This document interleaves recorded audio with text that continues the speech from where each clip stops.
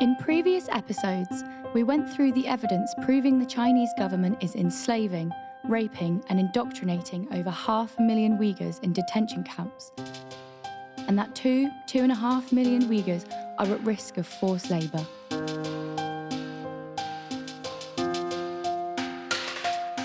Via links in global supply chains, Chinese factories where forced labour is taking place are much closer to us than we could ever imagine. Due to the exploitation of Uyghur forced labour, low production costs and high demand, these factories have become essential parts of market and supply chains worldwide. Their deep penetration in the global economy highlights how many of the clothes and shoes we wear, the furniture in our homes, and electronic devices we use are made by exploited Uyghur workers.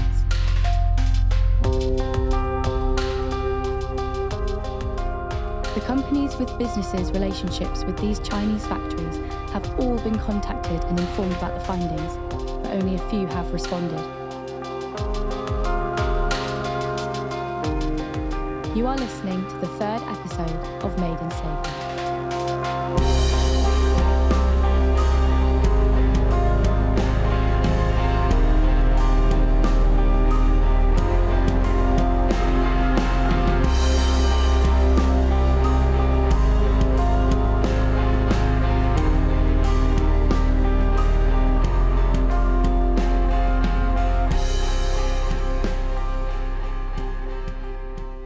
The 82 companies in the Uyghurs for Sale report have different levels of involvement with these Chinese factories.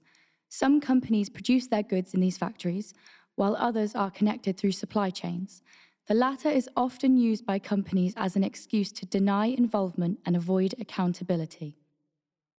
Our team identified 82 companies, some of which are Chinese, like Huawei, and others are international brands like Apple, Nike, and Adidas.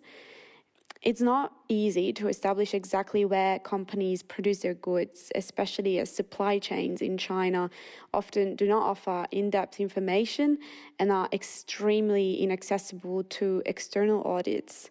However, some Chinese factories issue an annual report where they list the companies they sell goods to, and that's a way in which you can find out the links between these companies and the Chinese factories.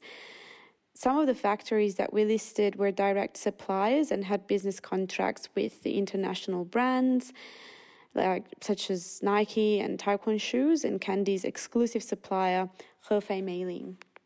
ASPI contacted each of these 82 brands to get their version of the facts. Most of them didn't respond.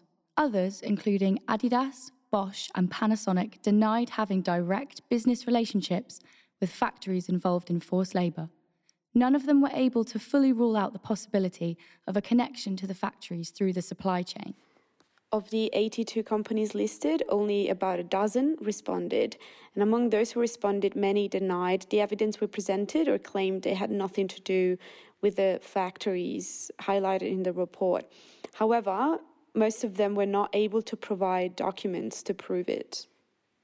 Some companies continued their business relationships with these factories without changing their supply chain.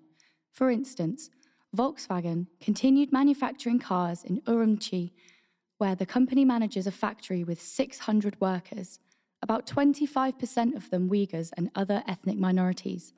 Volkswagen produces up to 20,000 vehicles per year in this factory. In an interview with the BBC, Volkswagen's former CEO in China, Steven Wollestein, defended the presence of Volkswagen in Urumqi and said his company does not use forced labour.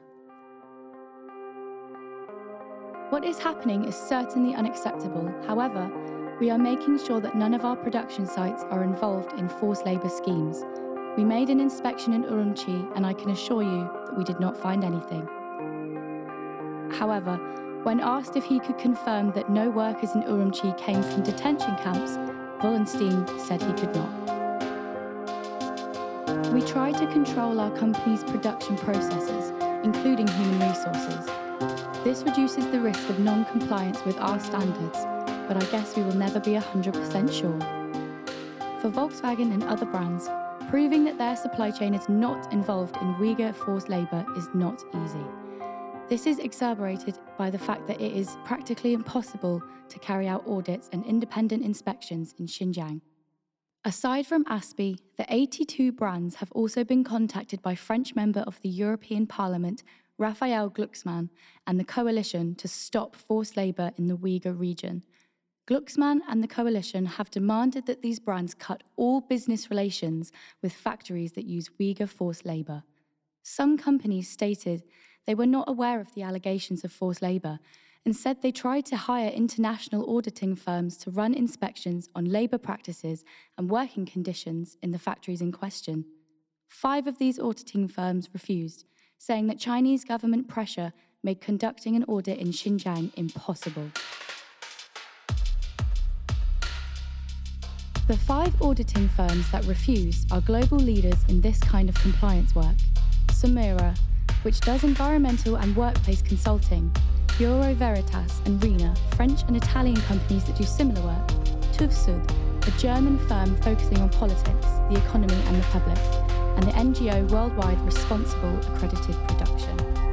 Major obstacles to a successful compliance audit include the risk of arrests and threats, surveillance during interviews, the fact the only government-supplied translators allowed, and overall the workers' resistance to sharing information for fear of retaliation. Investigators said that if they agreed to conduct an audit under the conditions imposed by the Chinese government, they risk becoming implicit supporters of the status quo.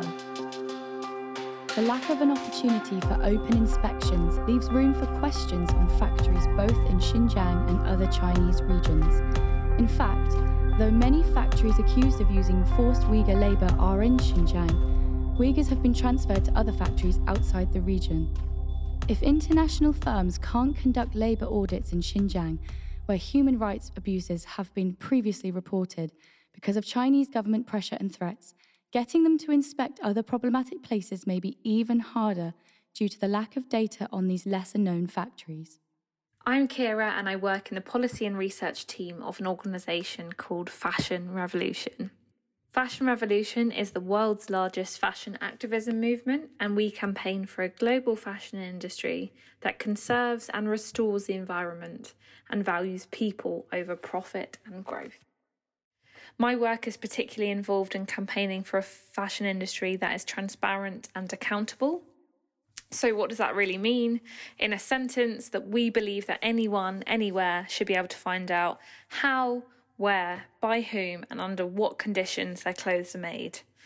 So why does this matter? It matters because a lack of transparency costs lives. The harsh reality is it is impossible for companies to make sure human rights are respected, working conditions are safe, and the environment is protected if they don't know where their products are being made. The global fashion industry remains rife with human rights abuses and environmental degradation. Supply chains remain complex, really fragmented, deregulated, and particularly opaque. And it is this lack of visibility that allows exploitative, unsafe working conditions and environmental damage to thrive, while really obscuring who has the responsibility and the power to address these issues. This includes state-sponsored forced labour and other egregious human rights abuses against people from the Uyghur region in China, known to local people as East Turkestan. How can international brands effectively address these grave violations and comply with human rights due diligence? With Kira Barry, Policy and Research Coordinator at Fashion Revolution International, we will understand how the lack of transparency in the global fashion supply chains and the impossibility to conduct audits currently represent the real obstacles to the assurance and accountability that each brand should offer their consumers, and how governments, companies and consumers can all play a role in demanding an end to the use of forced labour.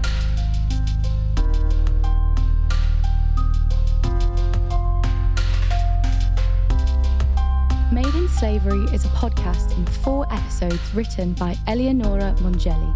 The English and updated version was created in partnership with FIDU, Italian Federation for Human Rights, and IRI, International Republican Institute, and Solent University. Editing and mixing by Guido Andriani. Original music by Vincenzo Vituli, and voiceover by Katie Leeming. If you have any questions or comments, you can write to us at madeinslavery@gmx.com.